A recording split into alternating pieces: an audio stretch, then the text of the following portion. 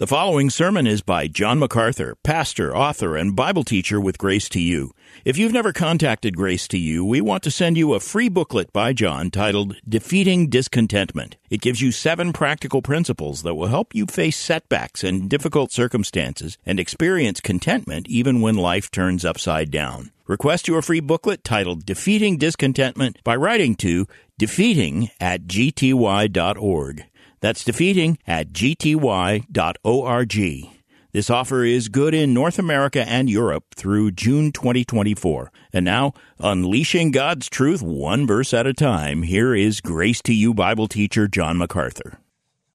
Well, we have a little bit of an abbreviated time this morning in the Word of God because I said so much earlier. So let's get right to the 9th chapter of Luke. We return to our study of Luke chapter 9. Verses 46 through 50. This is a brief portion of Scripture and yet an important one. I had hoped to be able to get through these verses this morning. It didn't work in the first service. So we'll get into this at least halfway through. And I think you'll be greatly encouraged by what we learn together. This section, Luke 9, 46 through 50, is a critical juncture in Luke's gospel. Let me just give you a little bit of the sort of big picture setting here.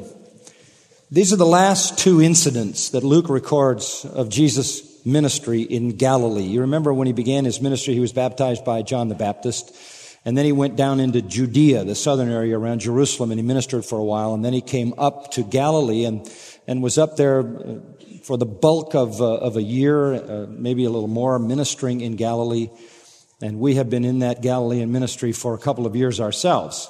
It's been a tremendously rich time. The Lord Jesus traversing all of the Galilee, calling his apostles, sending them out 2 by 2 in ministry there. Well, that comes to an end in verse 50. And in verse 51, we read that he resolutely set his face to go to Jerusalem. Starting with chapter 9, verse 51, we have the journey to Jerusalem. And it goes all the way to chapter 19 and verse 44, I think it is. So we're going to be on the journey to Jerusalem for a long time. But it's a great trip we're going to take because it is also the time of the training of the 12. So from chapter 9, verse 51, as we begin there next week, right on through to chapter 19, verse 44, you're going to go to the school that the apostles went to, and Jesus is going to be your teacher, and you're going to be discipled by him. This is a tremendously rich portion of Scripture. And, of course, eventually he gets to Jerusalem where he's crucified and raised from the dead and ascends back to the Father. So this is a kind of final glimpse of the ministry in Galilee. And at the same time, although the official training of the 12 sort of starts in that journey to Jerusalem, there's been plenty of training going on before, and this passage is an illustration of that training. Let's read it. Verse 46, an argument arose among them, that is among the apostles, the 12, as to which of them might be the greatest. But Jesus, knowing what they were thinking in their heart, took a child and stood him by his side and said to them, whoever receives this child in my name receives me, and whoever receives me receives him who sent me. For he who is least among you, this is the one who is great. And John answered and said, Master, we saw someone casting out demons in your name. And we tried to hinder him because he does not follow along with us. But Jesus said to him, do not hinder him, for he who is not against you is for you. This passage is about humility. It's about humility against the backdrop of blatant pride. There's an argument indicated in verse 46 among the 12 about which of them is the greatest. It's about individual pride. And then you'll notice down in verse 49, John tries to hinder a person who is casting out demons in Jesus' name because he doesn't belong to their group. It's about group pride. So you have matters with regard to individual pride, matters with regard to group pride. And Jesus, off of these 2 incidents, gives us lessons on humility. Now, nothing is more natural to fallen human beings than pride. Pride, frankly, is the defining sin of fallenness. If you want to get in touch with what it means to be fallen, it means to be self-centered. Self-love, self-satisfaction, self-promotion, self-exaltation, self-fulfillment. Those are the passions of a fallen heart. Now, in our world, they are considered virtues because we live in an upside-down world. Society has come to terms with its fallenness and relabeled it as virtue. We have exchanged, as the prophet said, sweet for bitter and bitter for sweet, good for bad, bad for good. We've reversed everything. But the reality is that all expressions of sin flow out of dominant pride in the human heart. Pride, then, is the core corruption. Self-worship is what real fallenness is all about. Every other sin rises out of the soil of pride. Everything grows in the ground of pride. Pride is the damning sin that produces rebellion against God. Every kind of rebellion, and all sin is lawlessness. All sin is rebellion against God, all of it produced by pride.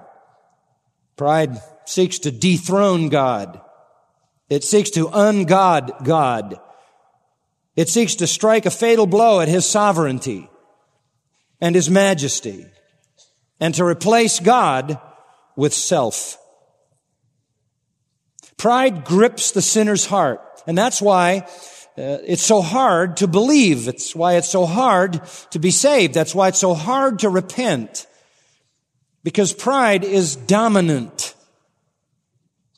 And when the sinner comes to Christ, comes to salvation, he has to be characterized by self-hate, self-denial, self-abasement. As we learned in Luke 9:23, if any man will come after me, let him deny himself and take up his cross and follow me. Utter and total self-denial. We talked about self-suicide. Jesus said you have to hate yourself. You come to the place where your desire for true goodness and true fulfillment has to go through the path and the route of self-hatred. And when Jesus said, let a man deny himself, you remember the Greek language really says that you had to refuse to any longer associate with the person that you are. Self-hate, self-denial is essential to true repentance and therefore to salvation. That's where we go back to the Beatitudes, where you are bankrupt in your spirit, mourning, meek, and hungering for a righteousness you don't have. It's like the publican who beats on his breast and says, God, be merciful to me, a sinner. That's the man that goes home justified. Only when pride is overpowered with conviction of one's sinfulness and wretchedness can a person be converted. The Apostle Paul is a great illustration of that. In Philippians 3, he was an Israelite. He was of the tribe of Benjamin, one of the most noble of the tribes. He was a Hebrew. The Hebrews kept all the traditions. He was kosher. He was passionate for his religion to the point of persecuting anybody who was against his religion, namely Christians.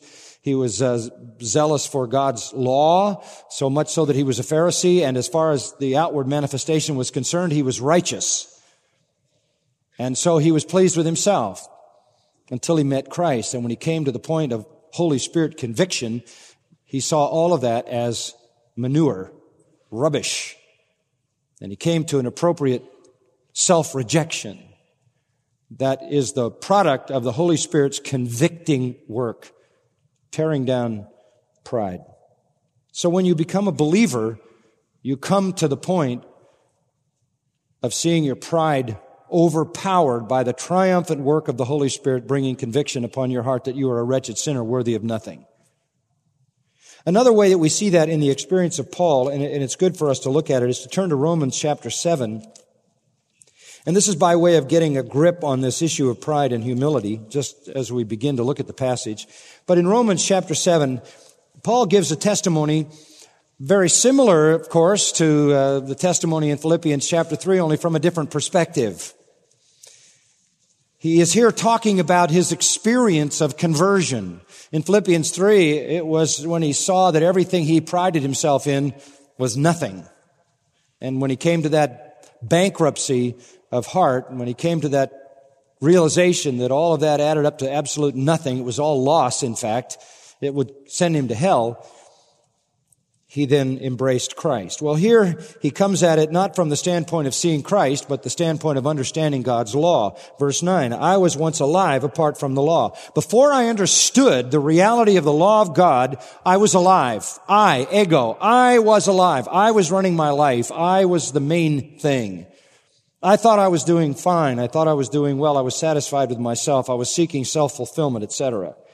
Apart from the law, I had never really come under the conviction of living in violation of God's law. But when the commandment came, when I was brought under the law and I understood it, sin became alive and I died. This is the moment when the Spirit of God has brought you to spiritual bankruptcy, utter self-denial, and self-hate, at which point saving faith embraces Christ as your only hope. Paul said, before I understood that I had violated the law of God, that I couldn't keep the law of God, that I was condemned by the law of God, I was alive. I was doing fine. But when I came under the power of conviction that I was living in violation of God's law, my sin became alive to me, and at that point I died. It's the death of self. In verse 10, he says, this commandment, which was to result in life, proved to result in death for me. Killed me. That's what has to happen. Before you can come alive in Christ, you have to be slain as to your own self. And in verse 11, he follows it up, for sin, taking opportunity through the commandment, deceived me, and through it killed me. I died. Verse 9. Death for me. Verse 10. It killed me, verse 11. We talked about that, didn't we? About self-suicide, that self-denial when we were looking at 9:23 in Luke. It's about self-denial. Well, that's what happens when a person is saved. The Holy Spirit comes in and overpowers pride and shatters the sinner's confidence in himself and self-will and brings him to the point where he's willing to abandon everything, even take up a cross. That is to say, even volunteer to give his life if need be for the cause of the gospel. That is the marvelous miracle. That is the powerful invasion of the Spirit of God that comes into the heart of one that is being regenerated. And it's a divine miracle. Because the only way your pride could ever be broken to that degree would be if God outside of you came in and overpowered that pride, which is natural to the fallen heart. You can't do it on your own. That's why we believe that salvation is of the Lord. Of the Lord. Because you could never overcome your pride. You could never overcome that which is natural to your corrupt soul. But the Holy Spirit comes in with conviction, brings the law of God to bear upon you. The sinner begins to see the violations of the law of God, and whereas he thought he was alive and free, pursuing all of his dreams and ambitions, all of a sudden he sees himself in the light of the violations of the law of God, and he dies.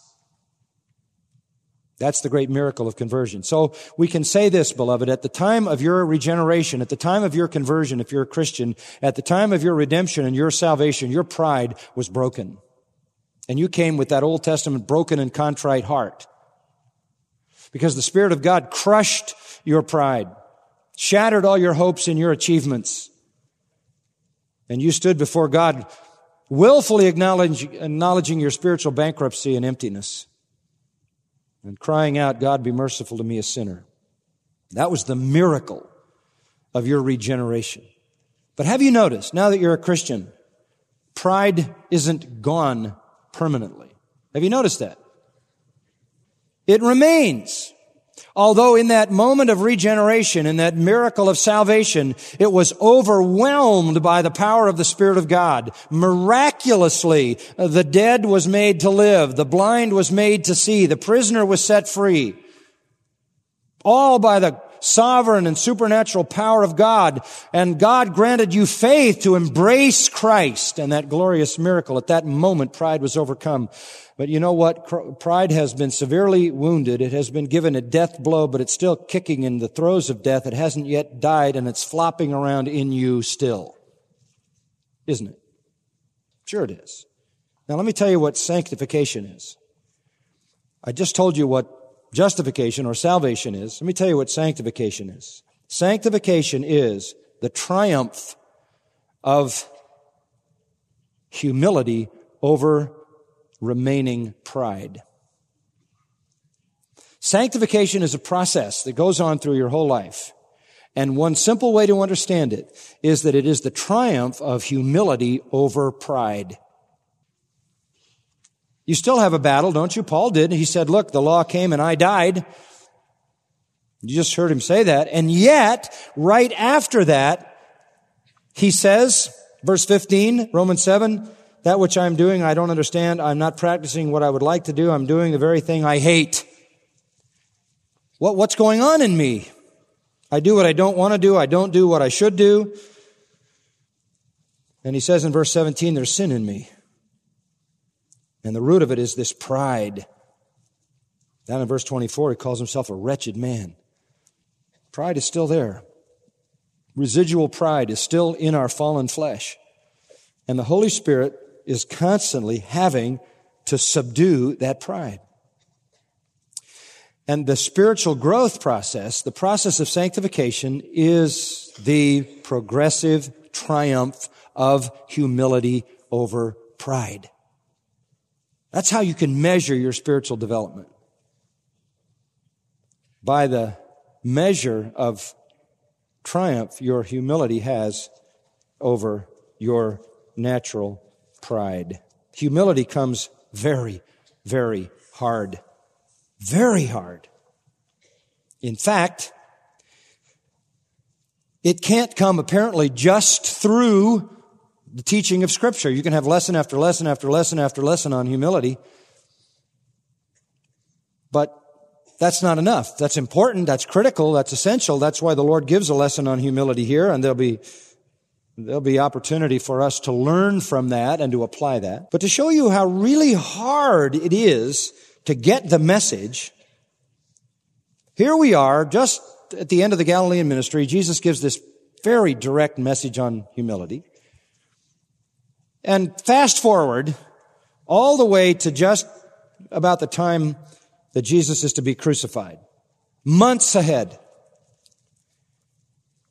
And the chief priests and scribes are about to put Jesus to death. We're getting close to the cross. Months have passed. And we read in Luke 22, a long way from chapter 9. This is at the end of the journey to Jerusalem. Verse 24, there arose a dispute among them, that is the 12, as to which of them was regarded to be the greatest. Oh, come on. That's the same problem. Months later. Pride does not easily become defeated. Here they are again, the same argument.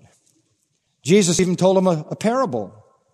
He said there was a man who needed workers in his vineyard, and so he went out to hire them, and some worked 12 hours, some worked 9, some worked 6, some worked 3, and some worked 1. They all got the same reward. And Jesus was talking about equality in the kingdom. He was saying to them, look, it's going to be the same for all of you. You're all going to come into the kingdom. You're all going to receive the same magnanimous reward of eternal life. There isn't a pecking order. There aren't any ranks there. And even with that parable, the lesson in Luke 9, the question still comes up months later in the 22nd chapter again. Why is that? Because pride dies so hard. So hard.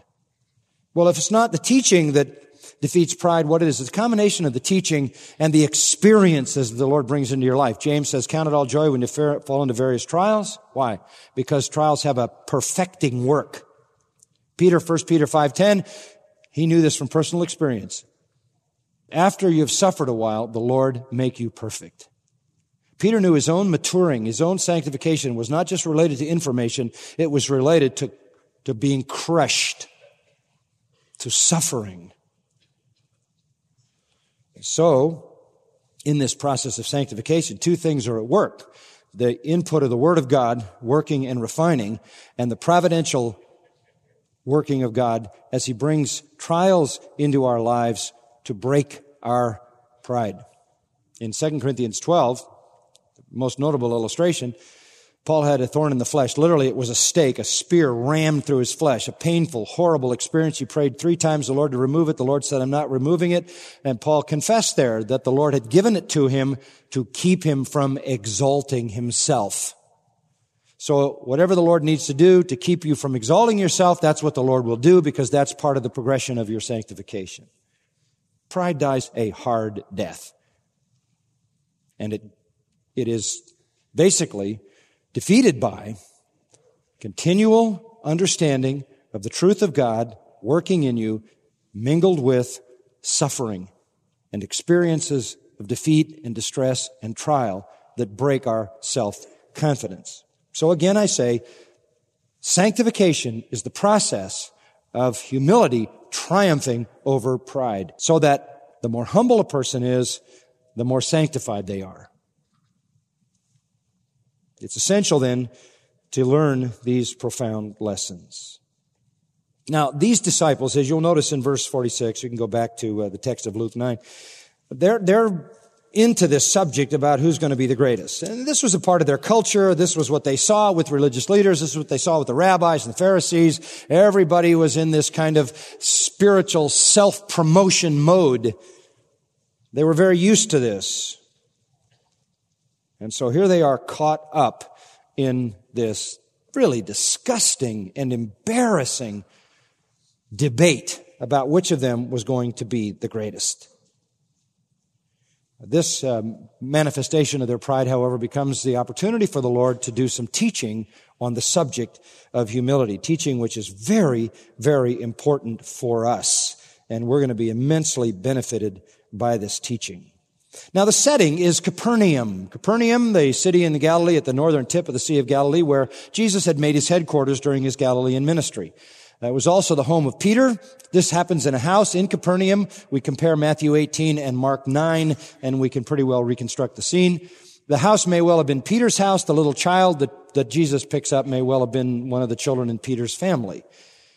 So here we are in Peter's house in Capernaum at the very end of the Galilean ministry. The disciples have just come off the road. They've been walking on the road where Jesus has been teaching and preaching and doing miracles. They're returning after this traveling. Now, while they're on the road, as we put the picture together, they're having an argument. And they're arguing about who is the greatest of them. Which of them is going to be the greatest in the kingdom the Lord is going to set up? It was as if his statements about suffering and death had just gone right on by. He said, you're going to follow me. You have to deny yourself. Take up your cross. That is, be willing to die. And as it turns out, they all died except John, who was exiled. But they didn't hear that. That's why, look back at verse 44, just a couple of verses back. He says to them, let these words sink into your ears, for the Son of Man is going to be delivered into the hands of men. Delivered meaning handed over as a criminal to those who would punish him. Get it, guys, he's saying. I'm going to suffer, and you too are going to have to deny yourself and take up a cross as well. There's going to be suffering for you. They didn't hear it. It didn't register. They didn't hear the part about the cross. They just looked at the crown. They saw the glory and not the suffering. And so they're having this argument. Boy, the kingdom's going to be coming. He's going to be setting up his kingdom pretty soon. I think I'm the person who should have the highest rank. No, I'm the person. And they started haranguing with each other. And where did this ever come from? Well, we'll see that in a minute. But anyway, when they get in the house, Jesus asked them what they were discussing as we put the gospel accounts together. And Mark chapter 9 says they kept silent. They probably looked at each other like, don't anybody say a word. We don't want to admit what we've been doing. They were so embarrassed, they were so ashamed of their sinful selfishness that they just said nothing. They knew their sin. Their consciences condemned them. They knew they were inconsistent and disobedient to the command to follow Jesus in self-denial and cross-bearing. They were ambitious. They were competitive. They were self-willed. They expected to be ranked over each other. And so they're having this argument. And we see here in these men who believed in Jesus, who had confessed that you are the Christ, the Son of the living God, who had said, to whom shall we go? You have the words of eternal life. They had made their commitment to Christ. But we see remaining pride in their hearts. And here we see their immaturity. How meager their sanctification was at this point. But Jesus uses this as a great way for us to understand pride and humility. We see here 6 characteristics of pride. 6 characteristics of pride Jesus uses and Luke provides for us in order to help us understand his lessons on humility. Let me give you the first one. Pride ruins unity. Pride ruins unity. Verse 46, and an argument arose among them. That's just pretty disgusting. Here are the first generation of preachers, 12 men who have been given the commission to preach. They have been commanded to preach. They've been empowered to preach. They've been given the ability to do signs and wonders, to raise dead people and to give healing to sick people and to cast out demons. They are a band of men who have this unique commission. They need to be together. They need to be unified. They need to be supportive of each other. Because they're going against a hostile world, they need to yield their hearts to one another, to strengthen one another, to build up one another, to hold up one another. And instead, this is the first, sort of the pre-church, Church doesn't come into existence till Acts 2. But pre-church, this is the original band of preachers, and they can't even get along with each other. It's an argument. How petty. How ridiculous. In the midst of seeing all the signs and wonders that Jesus did and being with him and sitting under his teaching and learning and experiencing what they were learning and experiencing, all they can do is fight over petty matters. So ironic. Jesus spoke of his own personal suffering and they argued about their own personal glory. They're dense. This is very destructive. And I say what I said as the first point. Pride ruins unity by destroying relationships. Proud people just shatter relationships all over the place. Because relations are built on sacrifice and service, giving yourself away. Pride is not just indifferent. It never stops there. Pride never stops with indifference. It is indifferent to others. It is so self-absorbed. It never stops there. It can't stop there. It is ultimately judgmental and critical and therefore divisive. It is very destructive in the Christian church. Very destructive. I think it's the most common destroyer of churches. Pride. Just as it's the most common destroyer of every relationship. The Apostle Paul said this, do nothing from selfishness or empty conceit, but with humility of mind, let each of you regard one another as more important than himself. Do not merely look out for your own personal interest, but also for the interests of others. Have this attitude in yourselves, which is also in Christ Jesus. Be like Christ, be concerned about others. Give your life away for others. Love enough to sacrifice yourself for others. Greater love hath no man than this, that a man, Jesus said, lay down his life for his friends. Consider others better than yourselves.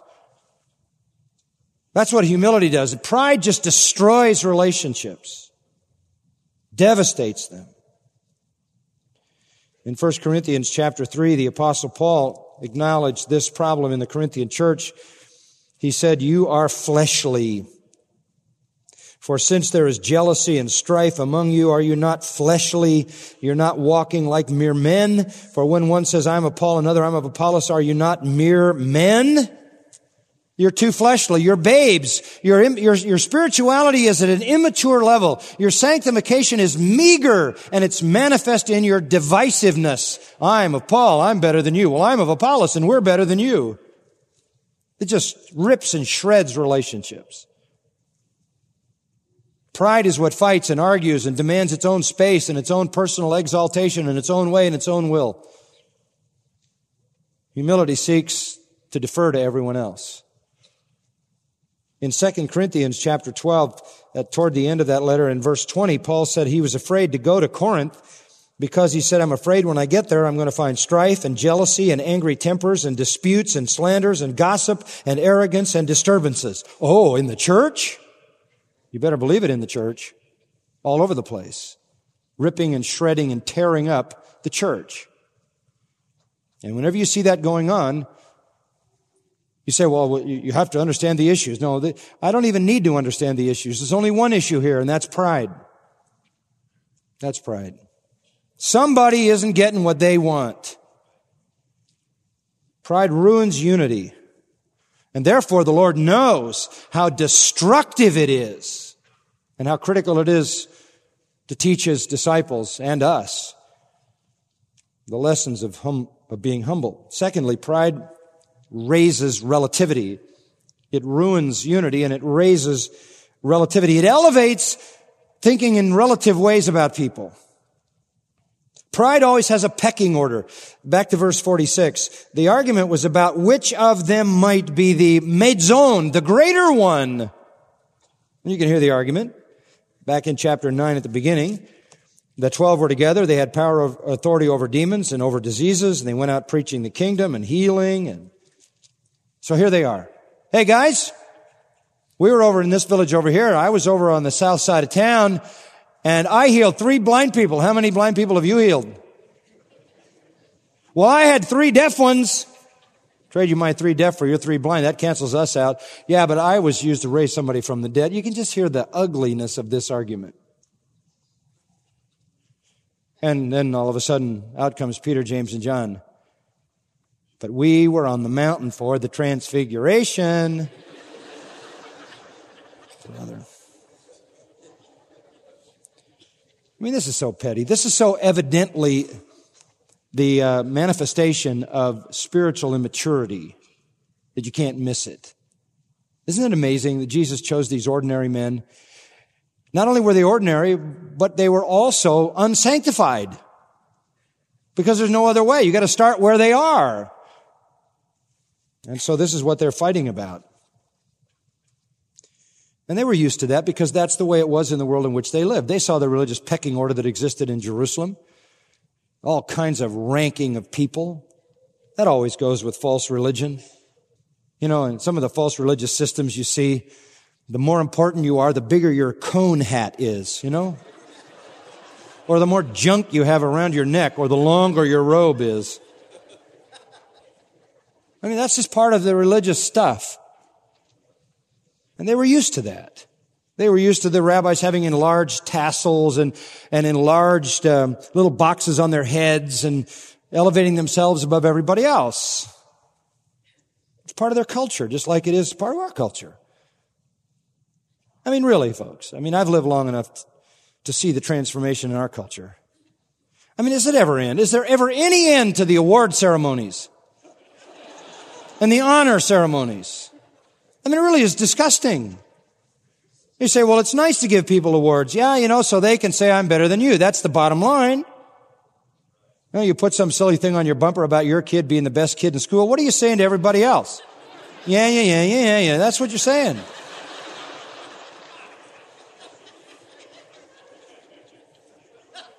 I saw one sticker that said, my kid can beat up your honor student. Well, I guess the people who watch WWF have to fight back. I don't know any other way to explain that. But you understand what I'm saying. I mean, honor to whom honor is due, respect to whom respect is due. And when somebody has done something worthy of respect, then we give them that respect. But this endless relative sorting out of people in petty fashion to make some feel superior to others is pouring gas on the fire of pride. But it's just the way it is in the world. People are proud, and so they feed their pride. And we now have turned pride into a virtue, and so every way possible, we want to make people feel proud. This is absolutely contradictory to what the Lord wants us to feel. So what you get when you get pride is destroyed relationships.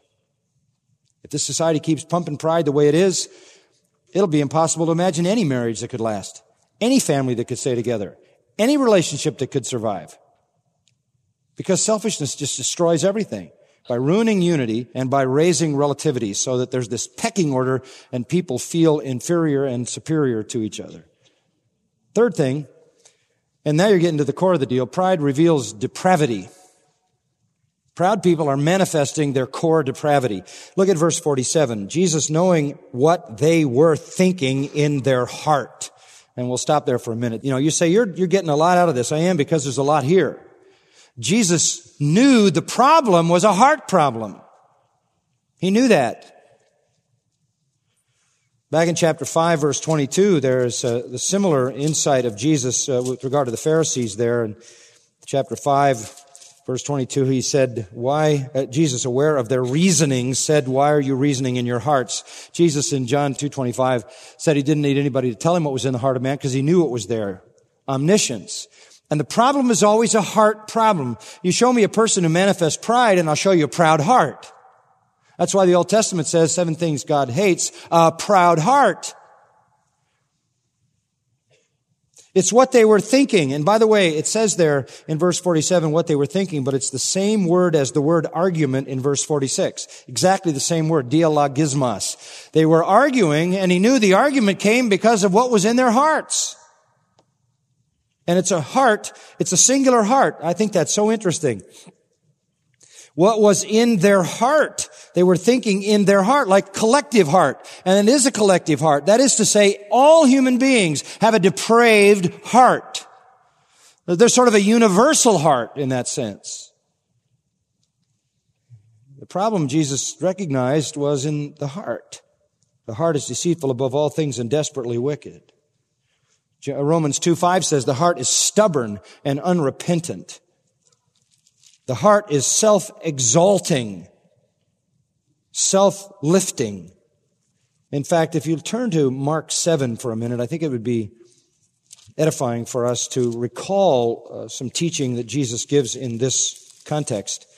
In the 7th chapter of Mark, I'll just pick it up at verse 14, where Jesus began to say, "Listen to me, all of you, and understand. Here's something you need to know.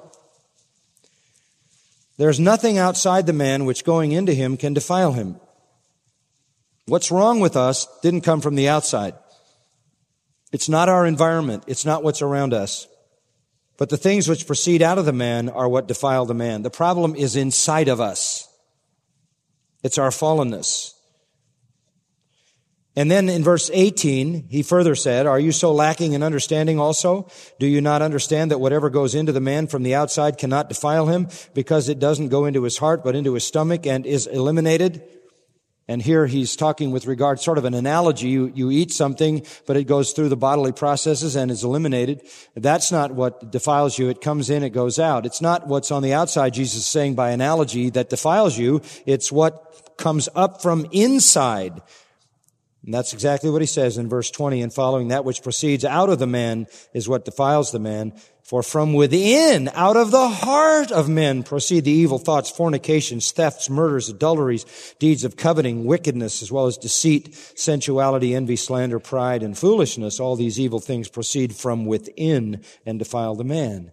So wherever you see pride, you're simply seeing the manifestation, the revelation of depravity. Depravity. So what are we saying here? Well, pride destroys relationships, destroys unity by creating conflict. It creates pecking orders.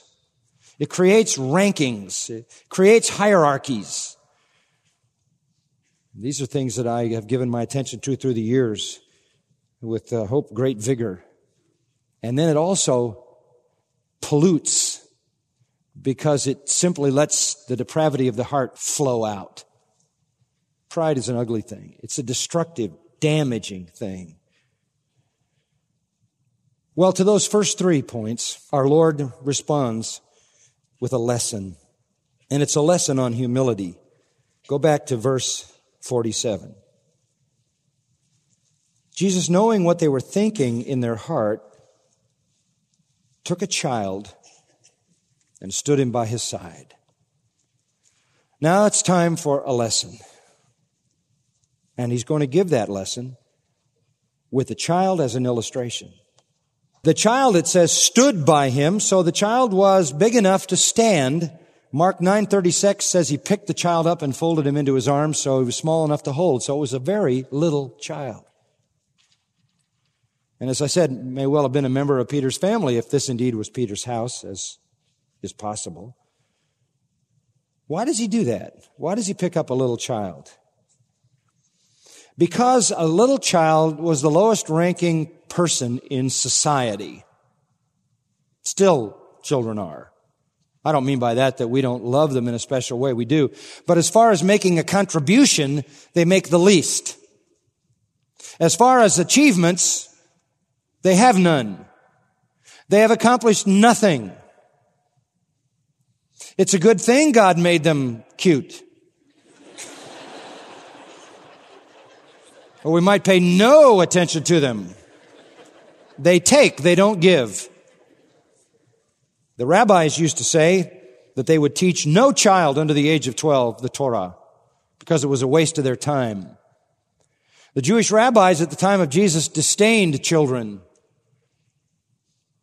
Didn't bother with them.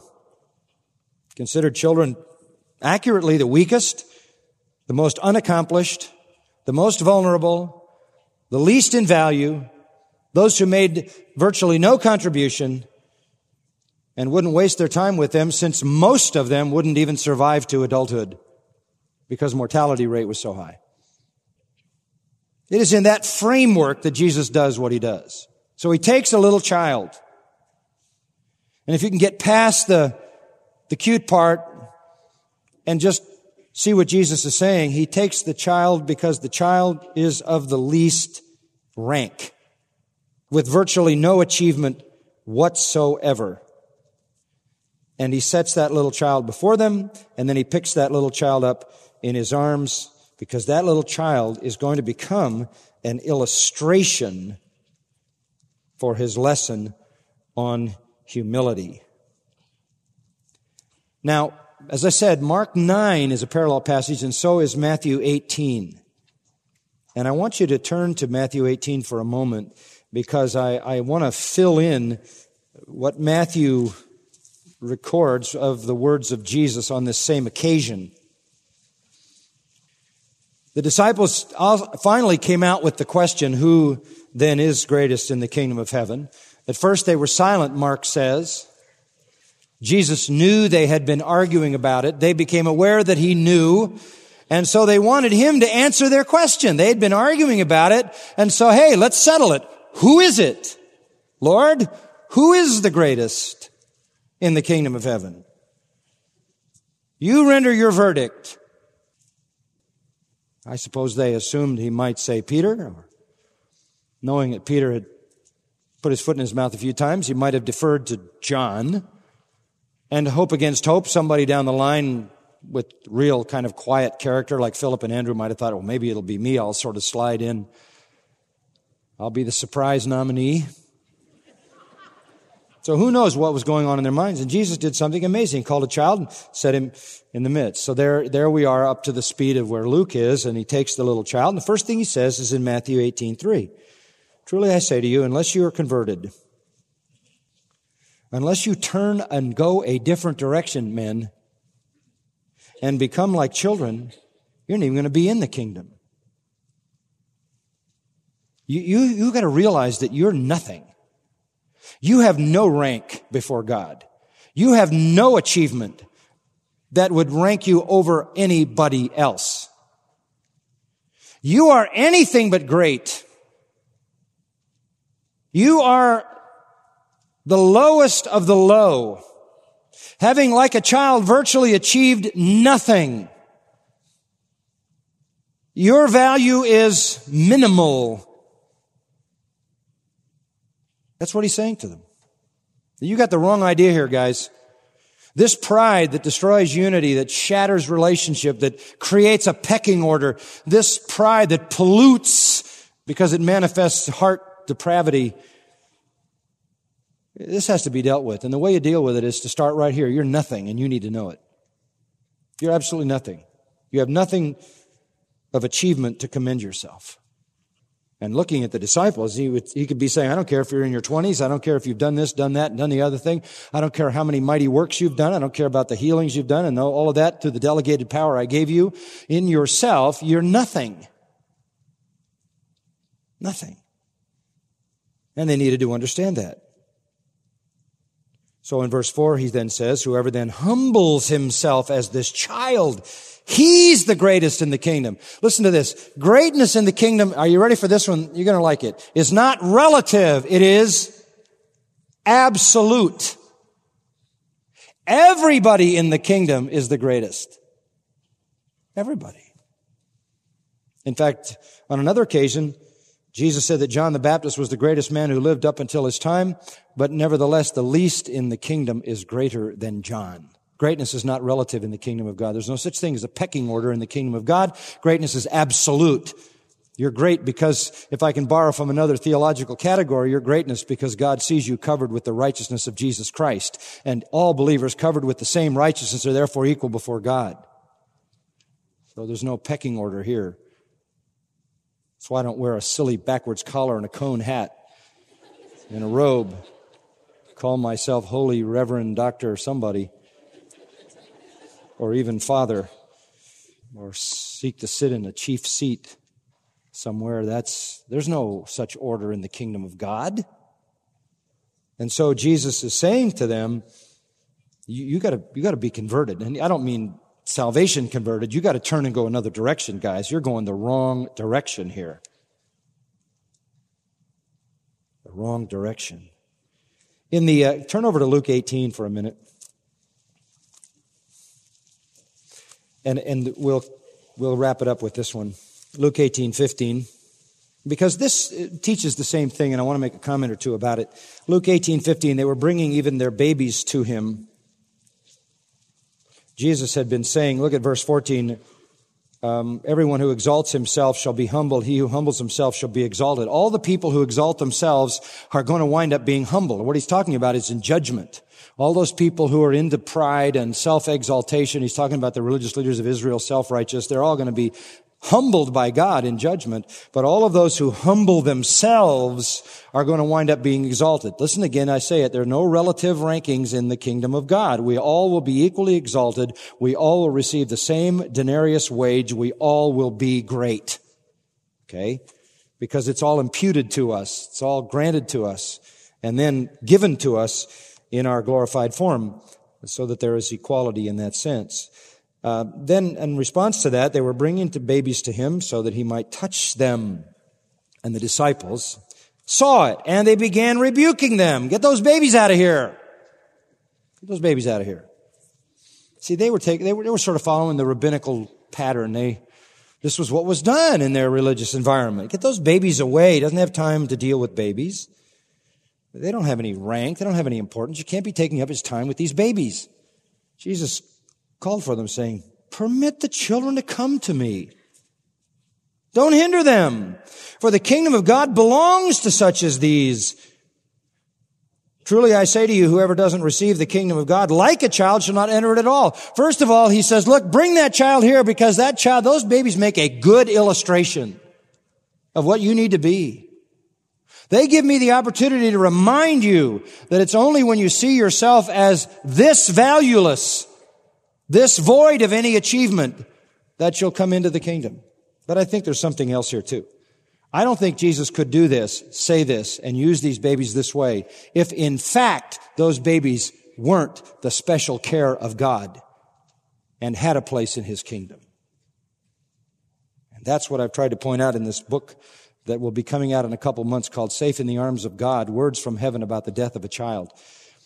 I'm convinced that Jesus was affirming here that God has special care over those little ones when they're little and unable to believe or reject or understand the truth. Our Lord upset the conventional wisdom of the apostles, which had been picked up because of the culture, by saying, I care about children, you might not care about them. You might not want to bother with children. I care about children. Actually, in Mark 10, it says he actually picked them up and blessed them. So he's saying to them, I care about these little children. They may not care about them. I care about them. But also, the primary point is, I care that you understand that it's only when you become like these little children and not counting on your own achievements that you'll even come into my kingdom.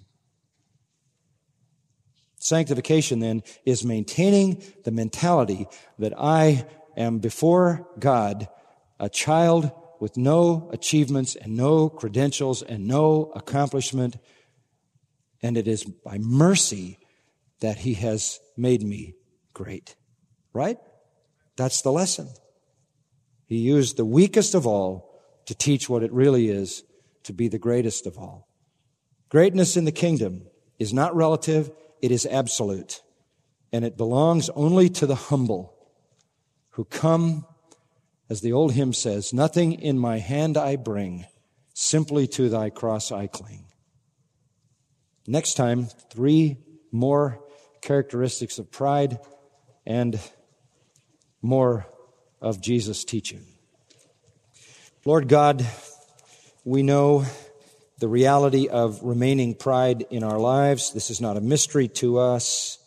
This is a reality in which we struggle. We ask that you would do whatever you need to do by the purging, purifying, pruning work of the Word and through your providences in our lives to bring the necessary trials, to keep us from exalting ourselves so that we, having entered the kingdom humbly, may live humbly and walk humbly before our God, so that we may be most useful to you, most blessed, and bring most honor to our Christ, in whose name we pray. Amen. You've been listening to John MacArthur, Bible teacher with Grace to You. For free access to all of John's lessons and a listing of study Bibles and books available for sale, visit Grace to You's website at gty.org. John MacArthur and Grace to You reserve all copyright protection under applicable law. Our copyright policy is available at gty.org, and it includes instructions for and limitations on duplicating this digital file.